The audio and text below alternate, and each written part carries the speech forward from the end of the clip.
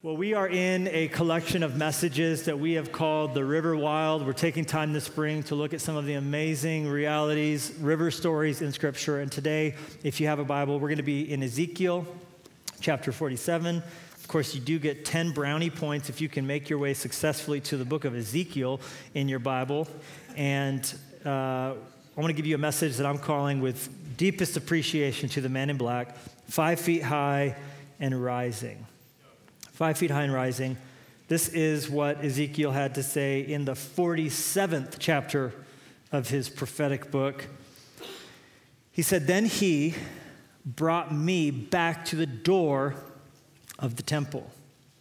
There was water flowing from under the threshold of the temple toward the east, for the front of the temple faced east. The water was flowing from under the right side of the temple south of the altar. He brought me out by way of the north gate, and he led me around on the outside to the outer gateway that faces east. And there was water running out on the right side. And when the man went out to the east with the line in his hand, he measured 1,000 cubits. And he brought me through the waters. The water came up to my ankles. Again, he measured 1,000 and brought me through the waters. The water came up to my knees. Again, he measured 1,000 and brought me through the water, and it came up to my waist. Again, he measured 1,000, and it was a river that I could not cross, for the water was too deep, water in which one must swim, a river that could not be crossed. He said to me, 'Son of man, have you seen this?' And he brought me and returned me to the bank of the river. When I returned, there along the bank of the river, there were very many trees on one side and on the other. Then he said to me, 'This water flows toward the eastern region, goes down into the valley and enters the sea. When it reaches the sea, its waters are healed. And it shall be that every living thing that moves, wherever the rivers go, will live.'" One translation says, "Wherever the rivers go, it turns fresh." "There will be a very great multitude of fish because these waters go there, for they will be healed, and everything will live," or everything will be fresh wherever this river goes. "It shall be that fishermen will stand by it from En-Gedi all the way to En-Eglaim. They will be places for spreading their nets. Their fish will be of the same kinds as the fish of the great sea, exceedingly many. But its swamps and marshes will not be healed. They will be given over to salt. Along the bank of the river, on this side and that, will grow all kinds of trees used for food. Their leaves will not wither, and their fruit will not fail. They will bear fruit every month, because their water flows from the sanctuary. Their fruit will be for food, and their leaves for medicine." And God, we thank you for this. We feel a little bit like we're standing in front of a magnificent painting in an art gallery. We don't quite know whether the goal is for us to understand the use of light, to understand what the artist was doing here, or simply just to bask in it for a second. But as we, for these moments, consider what you're trying to say to us through this powerful chapter, I pray that our minds would stop from just trying to worry over these things and trying to puzzle over these things, and we would just simply sit back and take it in and have ears to hear what you're saying to us, because we realize that there are things you want to do in our lives that are unlocked by seeing a glimpse of the way this river flowed from this vision. We pray this in Jesus' name. Amen. When I was in Bible college, I took a semester and went overseas to do my studies in England. And while I was there, I realized, who knows when I'm ever going to be back. And so I want to get everything out of this that I can. And we were allowed to travel on the weekends, and And so, 2-3 weekends out of the month, I would go somewhere, explore something, and, try and explore the city I lived in, which was York, England. It was a weird year to be there. It was 2001. I was there during September 11th. I was standing in a fish and chip shop watching on, television as the planes are crashing into this tower, and being in Old York while this was all going on in New York, and being separated from family, knowing if I wanted to, I couldn't fly home. It was just very disequilibrating to be there, but I loved, and I look back fondly on many of the trips, going to Edinburgh, Scotland, and visiting and touring, spending a weekend down in London and staying in a hostel. But one of the most memorable trips was when a few of us went to a city that everyone told us, you got to see it to believe it. It's called Lindisfarne.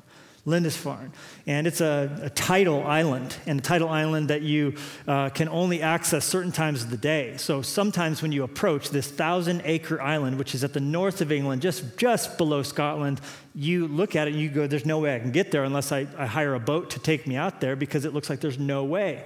But then the tide goes out and a road is revealed. And there is, in fact, a road that you can drive to this island, but you have to time it just right. You can only, during a few hours in the morning and a few hours in the evening, drive there. And once you're there because this tidal island is completely cut off from vehicles getting in when the tide comes in. And so if you live there or if you want to visit there, you have to consult the Lindisfarne website, which has a tidal chart that tells you what times of day you can commute by car. And it looks like this, where you see, okay, safe to cross, unsafe to cross, safe to cross, unsafe to cross. And there are literally, we went in the morning, and then we started touring, saw this castle, found something to eat. And then the tide comes in and the water comes up, the moon starts pulling on the ocean, right? Because that's how that works, by the way. And all of a sudden we're like, oh yeah, you can't go anywhere. Because we had come in by car, we had no access to a boat, and so now here we are, 6 or 7 college students, and we were like, we're stuck on that. We've seen the things that there are to do on Lindisfarne, and one thing led to another, and the closest I ever came to getting arrested while living in England actually took place on Lindisfarne. Save that story for a different day, but it felt so weird to be at a place where we literally couldn't leave this island because this water had risen, which is at the center of Ezekiel's vision that we've just read here, where an angel has come to him to show him something of what God's going to do in a hopeless situation, and the encouragement that he gave to Ezekiel, and by extension to the whole nation of Israel, and ultimately to us. And all of God's people have lived under the hope and the promise, and it all centers around a river that comes from the altar. A river that comes from the altar and leaves through a temple. A river that comes from the altar and leaves the temple and comes through a gate and eventually flows to all of us. And this obviously is something that is all a prophetic description of what God was going to do through Jesus. We know that because it involves an altar. We know that because it involves a temple. We know that because it involves a gate. On the altar, in the temple that you access by going through the gate, was this picture of sacrifice and what it would take to have a right relationship with God. And Ezekiel was living at a time, he wrote this somewhere around 597 BC, at a time when all hope seemed like it was lost. He wrote this at a time when he was living as a captive alongside 10,000 or so others at a little colony alongside a river called the Kebar River in Babylon. And we know that he was there because even in the first chapter of his book, he said it came to pass, and he dates it. And then he says, as I was among the captives, this is Ezekiel 1, verse 1, I was among the captives by the river Kebar, that the heavens opened, and there I saw visions of God. And the angel came to show him that God was one day going to bring about a river that would water the whole world. How was it going to happen? It was going to happen through a temple, and water coming out from under the altar and coming out through a door. Now, at this time, the temple had been sieged. At this time, the temple had been torn down. At the time that these were living in exile, this seemed like completely impossible because of Nebuchadnezzar's armies that had razed the city of Jerusalem to the ground. And so as he stood here by a river and saw from the angel of God a promise of a coming river, it seemed completely and totally impossible. But it was fulfilled. It was fulfilled not only literally when the Jewish people got to return to the promised land under men like Zerubbabel and Ezra and Nehemiah, and there they actually physically did rebuild the temple and physically did rebuild the walls around the city. But much more important, it was fulfilled symbolically in that it was always a picture of what Jesus was going to do. Because Jesus was always talking about how the temple was actually a picture of his temple, his body. In fact, one of the reasons he was put to death that they finally, utilized in his trial was his statement from John chapter 2, verse 19, "Destroy this temple, and I will raise it again in 3 days." And that was what they used. They said, he said he's going to tear down the temple. They were trying to bill him as some kind of a terrorist, but he wasn't pointing to that temple when he said those words. He was pointing to this temple, the temple of his body, that he was the lamb upon the altar that you read about in the Old Testament, that he was that sacrificial lamb. "Behold, the Lamb of God," John the Baptist said, "who has come to take away the sins of the world." So the literal fulfillment of Ezekiel's vision here, that the temple's going to be rebuilt. You're going to live in the land once again. The promises God gave to Abraham, these have not been forgotten by God. He is going to keep them. But they all pointed forward to a day when Jesus Christ would come, who is the temple, who is the lamb upon the altar, and who is the gate that you can use to access this new life. He said in John chapter 10, verse 9, "I am the gate, and whoever enters through me will be saved. He will come in and go out and find pasture." So this prophecy that this angel gave to Ezekiel, the priest, who had a unique connection to the temple, and who would have been sadder than anybody standing by the river Kibar and remembering glory days when there was a temple, glory days when the people of Israel lived in and accessed the city of Jerusalem, the city of peace. He more than most would have had this nostalgic sense of hopelessness over what was gone. And the angel comes from God with an assignment. "I know you feel abandoned. I know you feel forgotten. I know you feel like your greatest days are behind you, but I got news for you. There is a gate, there is a temple, and there is a river who makes glad the cities of God." And the point of this literal fulfillment of this temple being rebuilt was to point forward to the symbolic fulfillment of what God was saying through it. And that is that through Jesus being on the altar of the cross, through Jesus going into the Holy of Holies with his own sacrifice for us, that issuing forth from that temple, issuing forth from that building, flowing out, we could access life through him. And so we have this picture of a river coming out to make glad the cities of God, which Psalm 46:4 says is a reality. So this vision is both literal and it's symbolic. And it is also, from our perspective, both past and it is future. It's both past and future. What do I mean? Well, I mean, we can, from where we sit here in the year 2021, look back and go, yeah, the Jews did go back into the promised land. They did live there once again. The temple did get rebuilt. There was an actual temple there with priests doing sacrifices in it on behalf of the people when Jesus came to die on the cross. And Jesus did come and die on the cross. And Jesus did rise from the dead. So we look at that, and the coming of the Holy Spirit is a part of that river that today comes to make glad all of our hearts. But we also see in it a promise of what he will do at the end of time. What Jesus will do when he returns to this world. What Jesus will do when, as he left from a mountain, and the disciples saw him ascend into heaven. The Bible says that Jesus will return in like manner. That is to say, there's coming a day when Jesus Christ, who came to this world as a baby 2,000 years ago, grew up in obscurity, died a death of humiliation on the cross, that he is going to return as a king, he's going to return as a champion, he's going to return as the sovereign ruler of this world, and he will rule and reign with a rod of iron forever. And he will take up that mantle, King of Kings and Lord of Lords, and all of those things that were spoken over him as a baby, the prophetic voice, Prince of Peace, that he's the wonderful counselor, that he's the mighty God, that he's the Father of eternity. All of those things will be realized when he returns, not as a humble lamb, but as a reigning, victorious lion.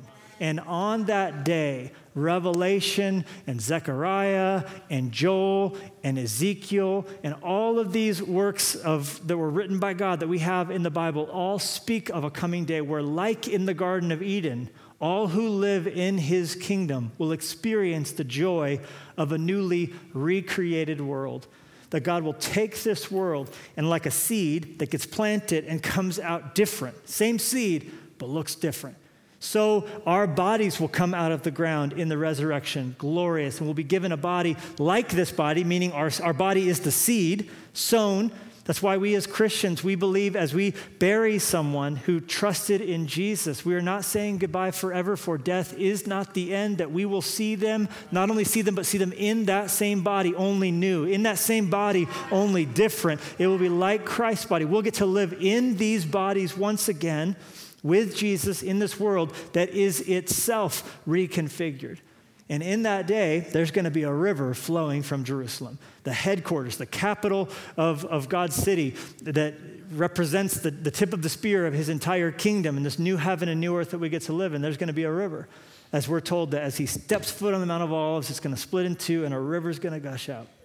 And I don't know what of that is meant to be taken as symbolic and literal, but I know in the Garden of Eden, there was a literal river that was wicked awesome, right? It's like the Hawaiian punch in the water fountain from Mr. D. It's like, that's Hawaiian punch. Like, what the heck? Like, this is great. All I know is that in this world, God created it to be full of rivers and lakes and mountains, and there's going to be beauty. In heaven, we're not going to be on a harp. We're playing a harp on a cloud. It's not going to be some mystical, opaque experience. Y'all, there's going to be rivers in heaven. How great is that? Like, who doesn't love being on a river, in a river, near a river, around a river? And this river that's going to flow from where God's throne is, the symbolic headquarters, the Washington, D.C. of his coming kingdom. This river is going to flow out, and from it water is going to flow. So that part of it is still future to us.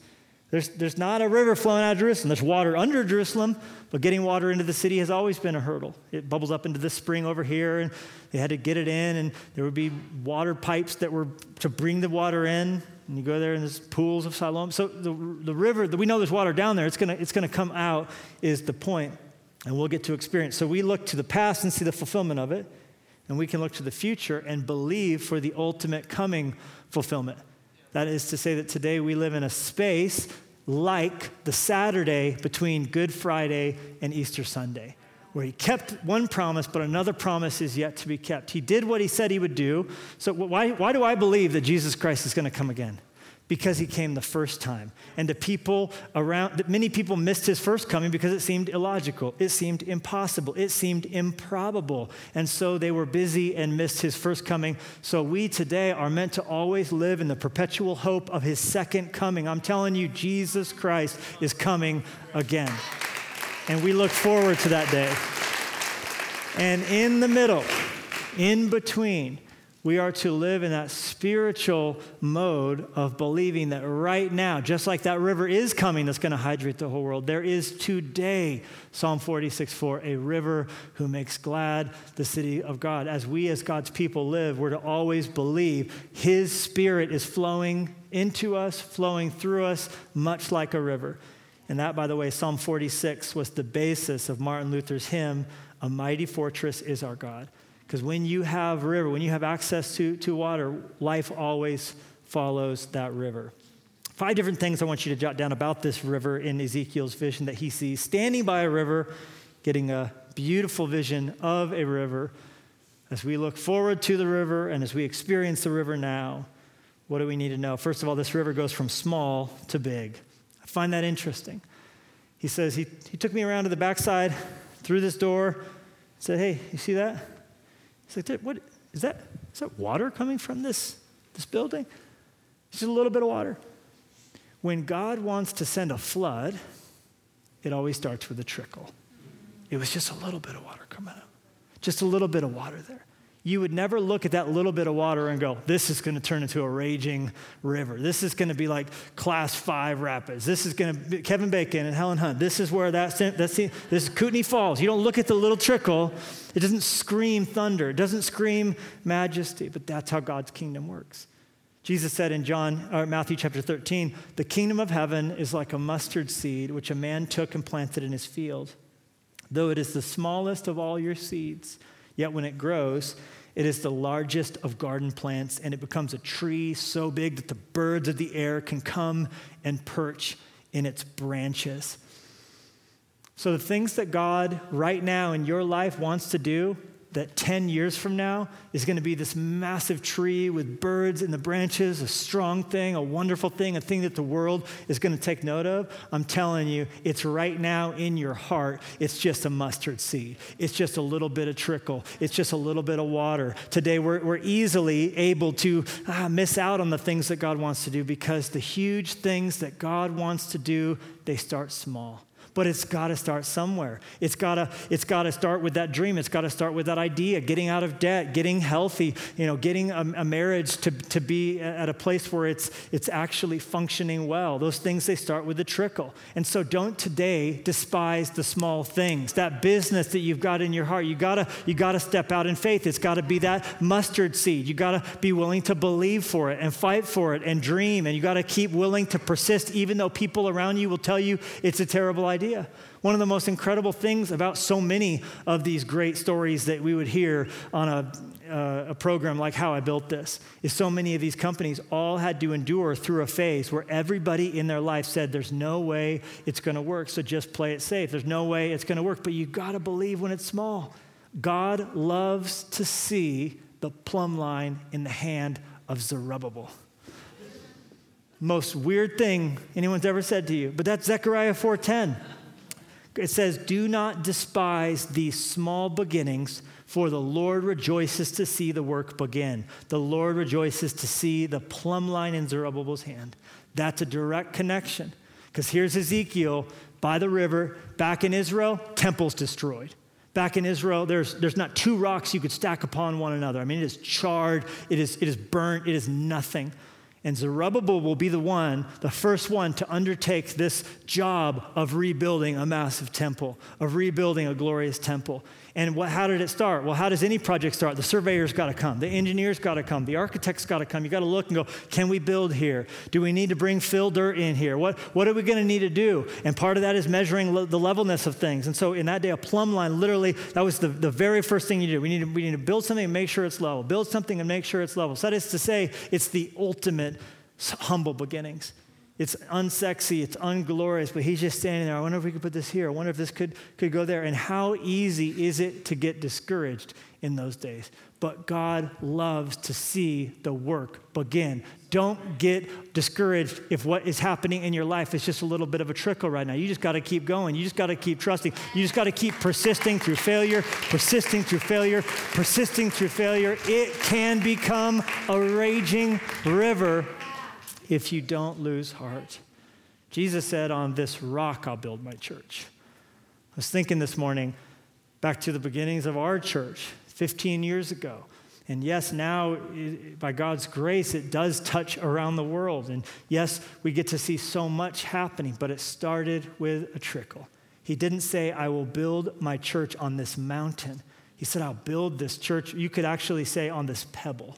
Because he was talking about Peter and his confession that Jesus Christ is God. That tiny little confession. How does revival start? It starts with one person being willing to say, Jesus Christ is Lord, and to tell someone else about it. On this pebble, I will build the church. So who's willing to be a pebble? Who's willing to play your part? Who's willing to tell one person? Who's willing to post one thing on your social media? Who's willing to step out in faith and at lunchtime share the gospel with one person, to take that stab? I got to spend time with someone this week that there's no reason I would have any ever opportunity to have influence with them. But God opened a door, and so I'm sitting there at this meal with this one person, and I felt like God wanted me to do what I could afterwards. So I sent him a little DM afterwards. Hey, it was super good to talk to you. I'd love to be available if you ever want to talk more, talk a little bit about what we both did. And it was incredible. He wrote back, and I felt like when I wrote back, God wanted me to take it a little bit further.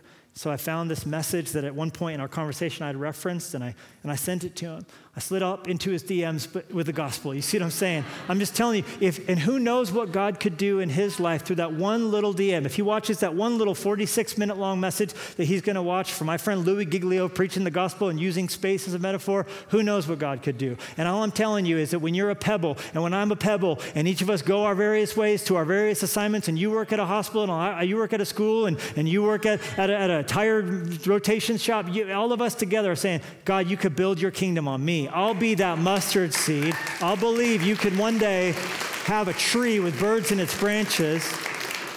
I'm going to start small. God's kingdom works from small to big. Secondly, it always takes things from death to life. Where God's river touches, life can spring out of where there is only death today. I don't know if you noticed it, but he said, the river goes to the sea. And when it touches the sea, its waters are healed. What he's talking about is the Dead Sea, the lowest place on earth, 1,300 feet below sea level, a sea whose salinity level is 6 times greater than the ocean, 25% salt content. There's so much salt in the Dead Sea that 2 things are true. Number 1, it's impossible to sink. You can try. They told me that. I'm like, I'm going to find a way to sink. And you can't. You just bob to the surface. There's so much salt. You're just like, dang it, right? And so I'm sure it's not impossible to drown in the Dead Sea. It would just take a lot of work. Like, you'd have to work really hard at it, right? Because you just keep coming back up. And the second thing that's true about it is that there's no life in it and there's no life around it. As you drive up, you just see there's no trees around it. There's no life around it. And when you get into the Dead Sea, there's no fishermen fishing because it can't support any plant life, any animal life, because there's only death. And so when he's saying my river's going to flow into something that's completely dead and bring it to life, what a picture we have of what it is to know Jesus. To be dead in your sins, to be stuck and completely stranded, and to be completely hopeless, and to be at a place where there is no life whatsoever, but to have his river touch us. The river coming from the altar, y'all. The river coming from the temple, y'all. The river coming through the gate, y'all. And now all of a sudden, where we were dead, headed to hell, stuck in our sins, by nature children of wrath, who's thankful that he has saved us and changed us and made us new? The gospel is not bad people becoming good. It is dead people coming to life. We were dead, but we are alive. That's why we're not afraid to celebrate. That's why we want this church to feel like a party, because we were dead, but we were given our life back. We were lost, but now we're found. We were hopeless, but now we have hope. We were lying there in our casket of sin and selfishness, and Jesus called us to come forth. We've been given new life. Jesus said that the only way to describe what it is to have a relationship with him is to be born again, born from above. And so we look at life knowing that physical death can't touch us. Because when we die, we're going to, like David said in Psalm 23, we're going to cross through the valley of the shadow of death, fearing no evil, knowing that he is with us. And he is able and capable to make such a promise because he died and then he rose up again. And he said, I'm the resurrection and life. You want life? Come to me. I'll give it to you. Guys, we get to face death. We get to face the grave and know that it does not get the last word, that we are going to live forever in God's kingdom. And that right now, we are alive on the inside and are here to tell that story.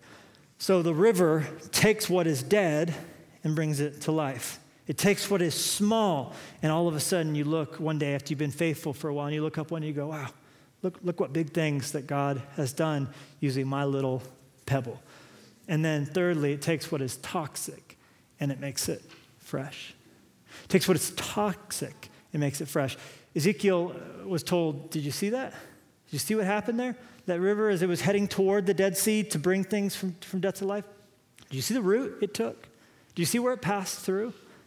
And Joel tells us something about the actual specific area that it touched on the way. Joel said, it shall come to pass in that day, the mountains shall drop down new wine, and the hills shall flow with milk, and all the rivers of Judah shall flow with waters. And a fountain shall come forth of the house of the Lord and water the valley. Got to be real careful saying this next verse, but I'm an expert. in saying the wrong thing usually, so I'm going to be really careful. Shall water the valley of Shittim. Shittim.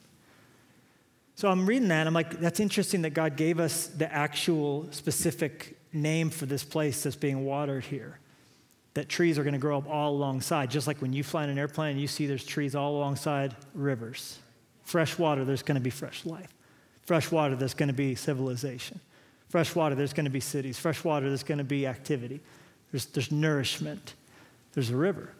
There's life through the valley of Shittim. So I grabbed this Bible encyclopedia off my shelf, and I look, there's the Shittim, and I find it there, and it says 2 entries under Shittim that, number 1, it is a proper noun for the lower portion of the Kidron Valley outside of Jerusalem on the way to the Dead Sea. But then number 2, it says it's a synonym and became a synonym for any of the wadis in Israel. A wadi is a wasteland. A wadi is barren. A wadi is any area that there's no fertility, there's no growth, the ground has nothing. Any area that any farmer would say, pass, that's no good. There's nothing here. That became, and how great is it that that's just Shittim, right? They were like, how about that one? Shittim. Want to buy that? Got a great deal on it. Shittim. So a specific portion of the Kidron Valley and any area in your life that is barren and can't produce life. So I start to think about what I know of the Kidron Valley, and I remember that Jesus walked through it with his disciples on his way to the Garden of Gethsemane, the night that he was betrayed, that he took them as they walked, and he pointed to the vine and said, I'm the vine, as he would tell this, and they would sing as they would walk. That was all through the Kidron Valley. And then I also remember what I know of what they used the Kidron Valley for in Jesus' day, or the lower portion of it, which we would call Shittim, and that is that it had become a landfill. Because it wasn't desirable, because there was no water there, they used it to throw their trash upon. So think about the last time you were at a landfill, and you have to almost brace yourself when you go to one, right? It's like, oh, crap, we've got to go to the landfill today. Okay, gonna get ready for it psychologically, because even to see the reality of consumption, to see the reality of things being thrown away, and the birds circling, and the stench that was the Kidron Valley. That was Shittim. And in Jesus' day, it was also used to throw the bodies of anybody who died who had no family willing to pay funeral expenses. The funeral for indigents and criminals took place by them literally tossing the remains on the Kidron Valley trash heap where it was burned constantly. And this became a synonym for any area, any place where there's no life. Garbage, trash. So now I think it just hits a little bit different when the angel says to Ezekiel, and by extension to all of us, take the area where you would say there's no way anything desirable could come, there's no way something good could come from here, and I will take my river and I will send it through the valley of Shittim, and life will spring up. And you just watch if trees spring up, and you just watch if there's not one day commerce and joy and people and life where there was only garbage before. And this is the story of the gospel. This is what it means to follow Jesus. You come to him and you watch him bring death to the death inside of you to life. And now he says, now let's talk about your valleys of Shittim. And now let's talk about the dysfunction. And now let's talk about what's toxic, and it's going to become fresh. And we want to hold those things back, and we want to say, there's no way that can happen. And he says, you just watch in that area. I'm talking about that area. I'm talking about that part of your schedule. I'm talking about that part of how you get when you're triggered. I'm talking about that vice you turn back to again and again and again. And he says, there's going to be trees there. There's going to be life there. And we go, you got to be shitting me. I don't see it. Come on, I worked hard on that. That was my great breakthrough this week. Come on, you're welcome.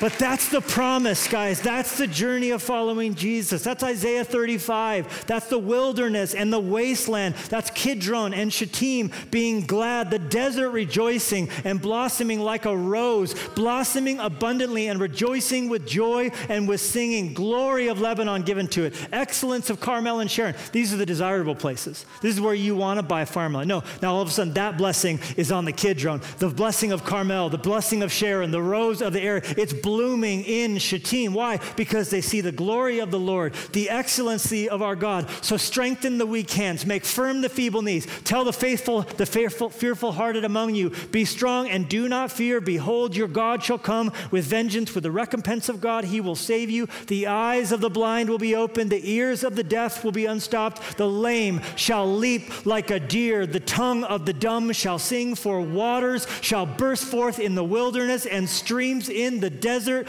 Parched ground shall become a pool, and the thirsty land springs of water. In the habitation of jackals, where each lay, there shall be grass with reeds and rushes. Come on, our great Lion King is going to take the elephant graveyard. He's going to take that barren land and turn it into grassland. There's going to be nourishment, hydration. I'm telling you, church,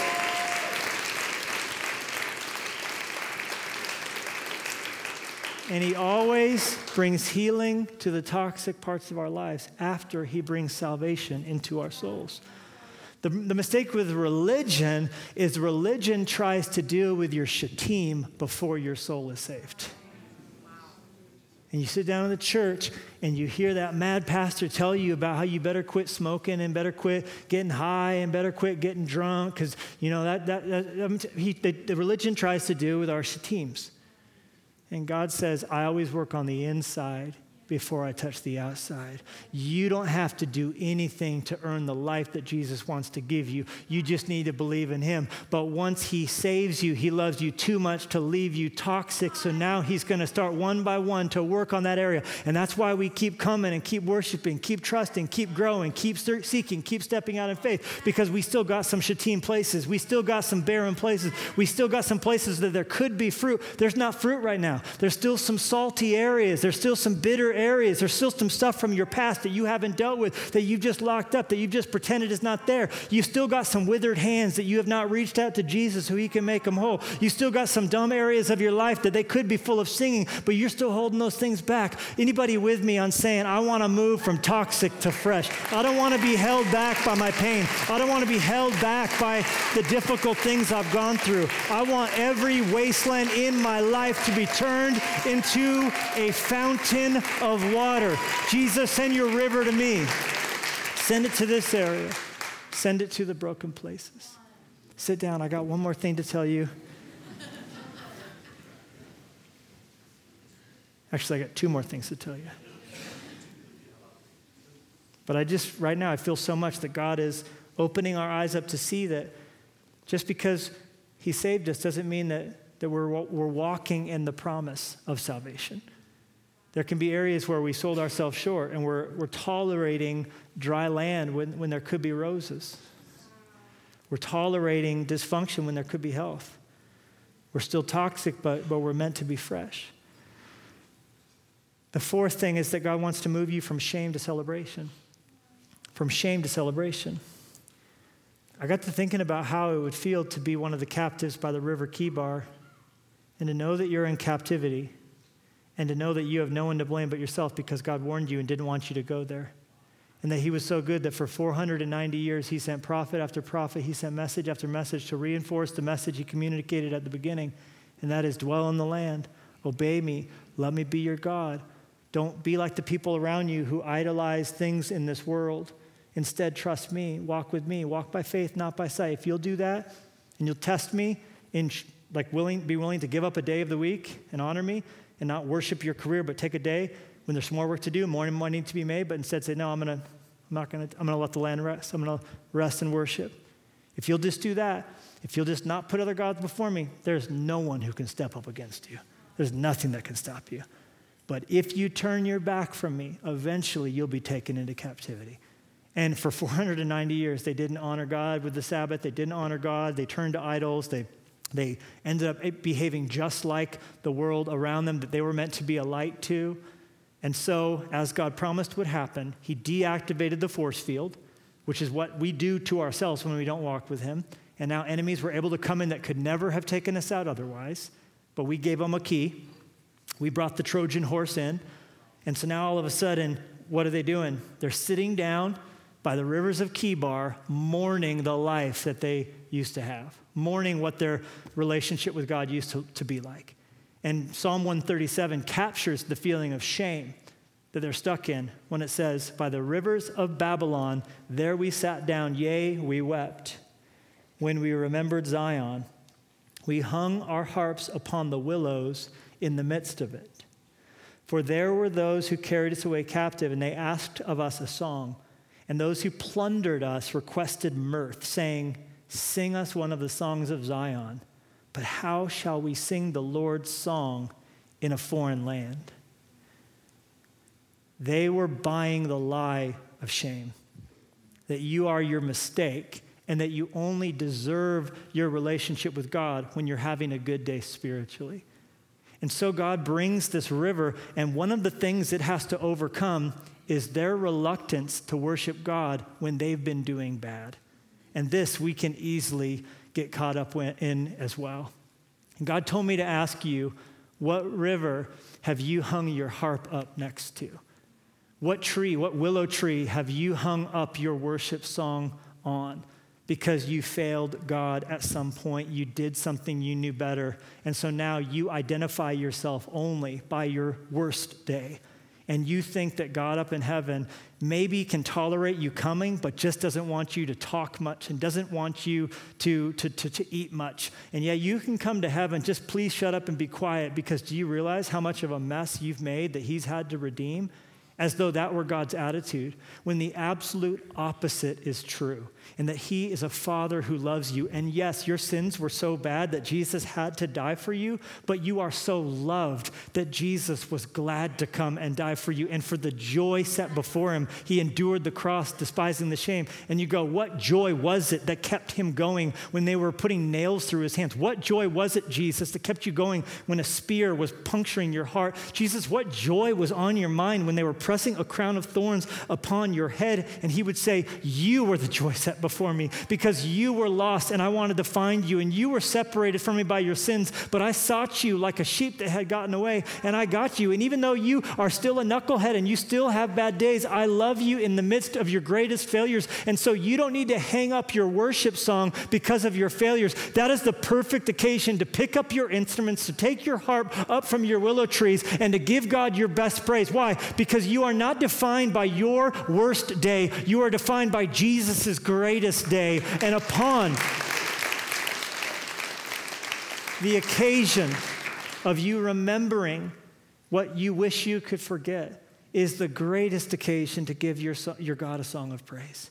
And we have to move from shame over what we've done that always causes us to stand like this and to think like this and to live like this, and instead to turn into a posture of celebration because of what God has done. And we're bringing God no honor by rubbing our own noses in the carpet of sins that have been forgiven. And as far as the east is from the west, so far he has removed us from what we've done. And when your God looks at you, he only sees Jesus. When he looks at you, he doesn't see what you can't help but remember, and that is the wrong that you've done.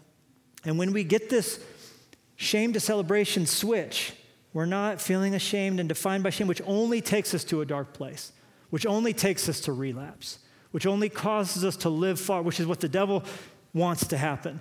He wants you ending back up, spiraling back down when you live a life of shame. But instead, when you remember, it's a celebration over what Jesus has done.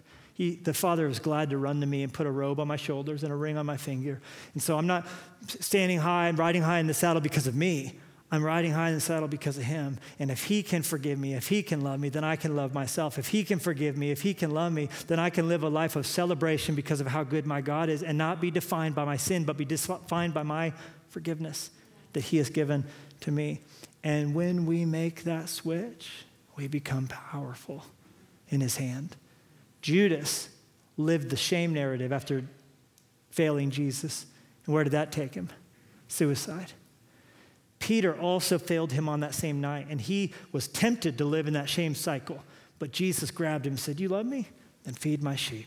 Do you love me, Simon Peter? Yeah, feed my sheep. Do you love me? Tend my lambs, take care of my sheep." You see, he was using that which Peter was He saw it happening. He was wanting to get back into that shame narrative. And Jesus lifted him up to the celebration narrative. And then upon that rock, upon that pebble, upon the same pebble that failed him and denied him outside the temple, is now going to stand outside the temple and preach the gospel so good that even someone like me could be forgiven. Even someone like me can be restored. And so now we stand not hiding those things back, but now we're proud of them because they're badges of honor of God's love. Now we stand upon those same failures. We're not marked by our shame, but we're going to live till our last breath, telling the story of celebration of a God so good that he plans a party even though we're the chiefs of sinners.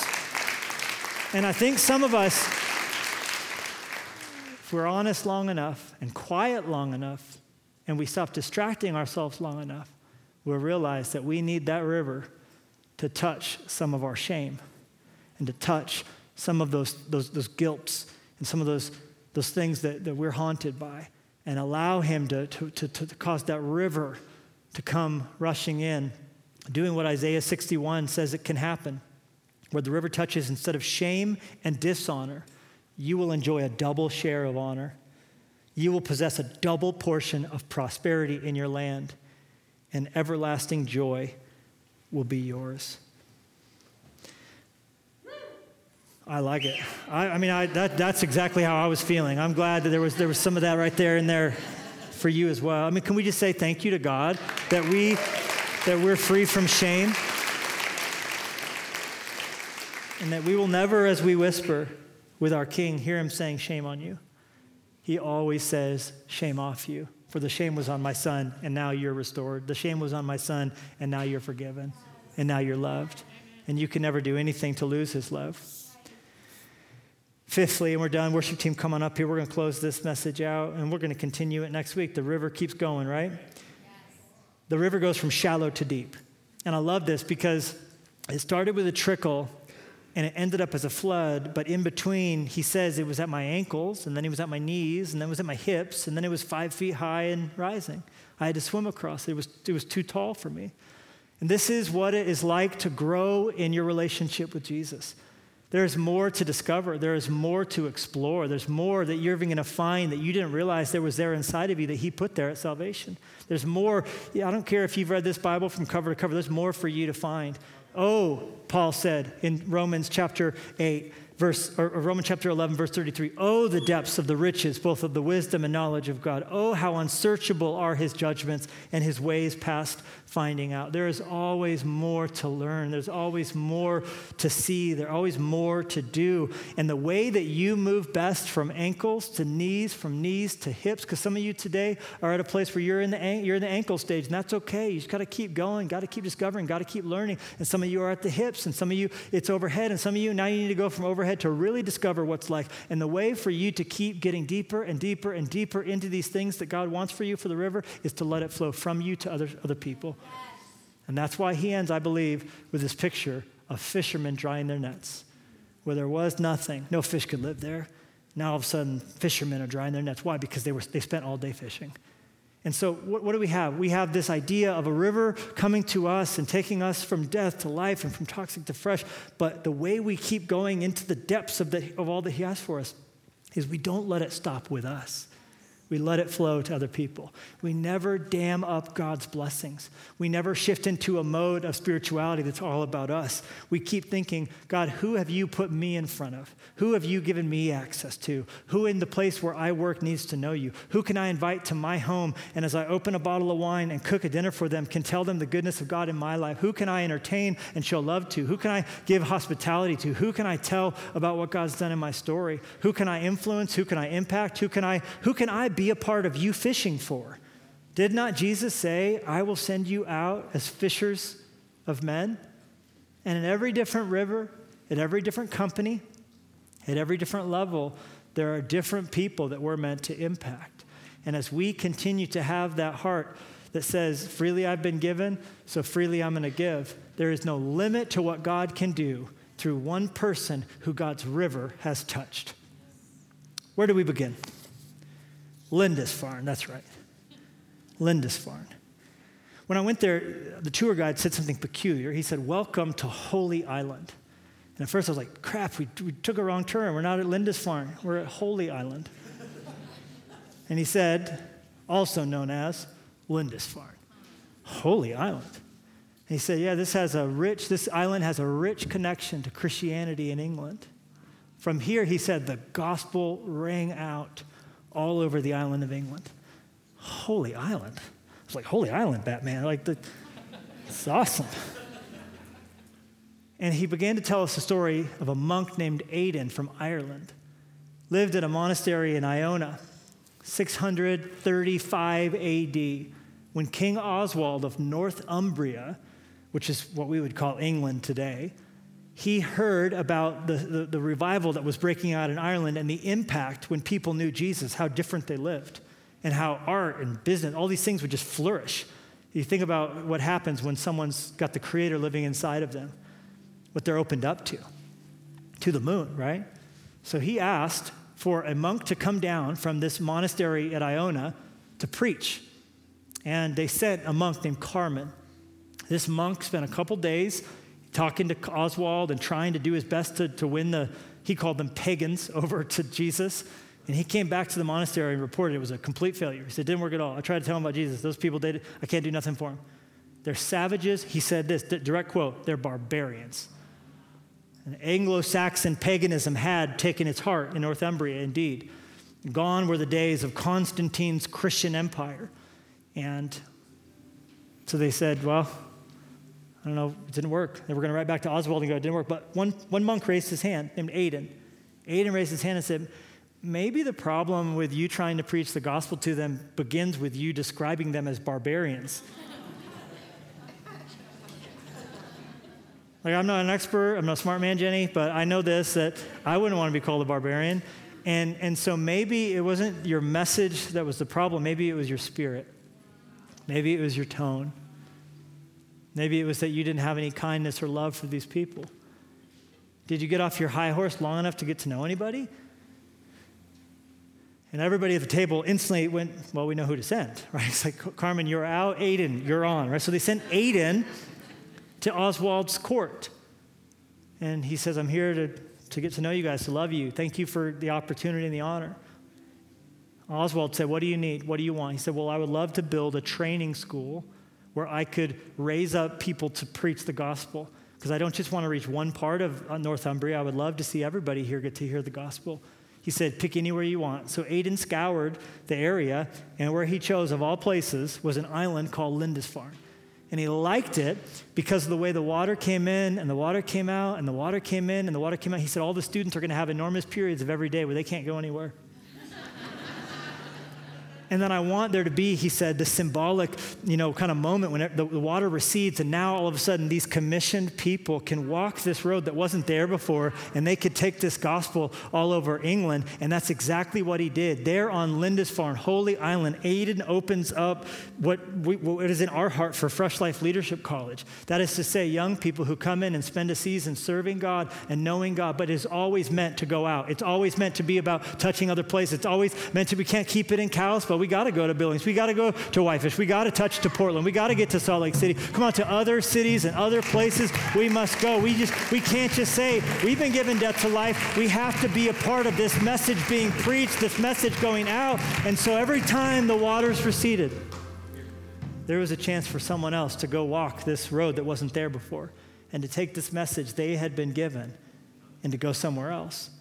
And within 30 years of Aidan School being opened on Holy Island, 75% of England had converted to Christ. And the whole Anglo-Saxon paganism was basically swept off the island. And from that tiny little 1,000-acre piece of land, people ended up going out telling the gospel, and it rang out all over the world. So don't you tell me God can't use one person. And what I love about Aidan is if you look into what they call him St. Aidan now of Lindisfarne, is that he was a person who was humble. He was a person who cared for the poor. He was a person always trying to help people. In fact, one time he got in trouble. He gave away King Oswald's horse without asking King Oswald because he heard a family needed. That was just how there was always this message that rang out with help, that physical things needed to be done too. You couldn't just tell someone about Jesus, but if they were hungry, leave them hungry. He wanted to clothe the naked. He wanted to feed the hungry. He wanted a bed for the homeless in church. This is is how we change the world. We have the gospel of Jesus on our tongue, but we have kindness and a sweet spirit in our lives, and we are willing to be the hands and feet of Jesus. Come on, the water's rising a little bit. We're believing it's rising from ankles to knees, from knees to hips, from hips, it's getting taller now. Come on, it's 5 feet and rising now. There's still more in front of us right now. We're believing a river's going out. We're believing God has something new for us. Come on, let's cry out for God to do all that he has for us.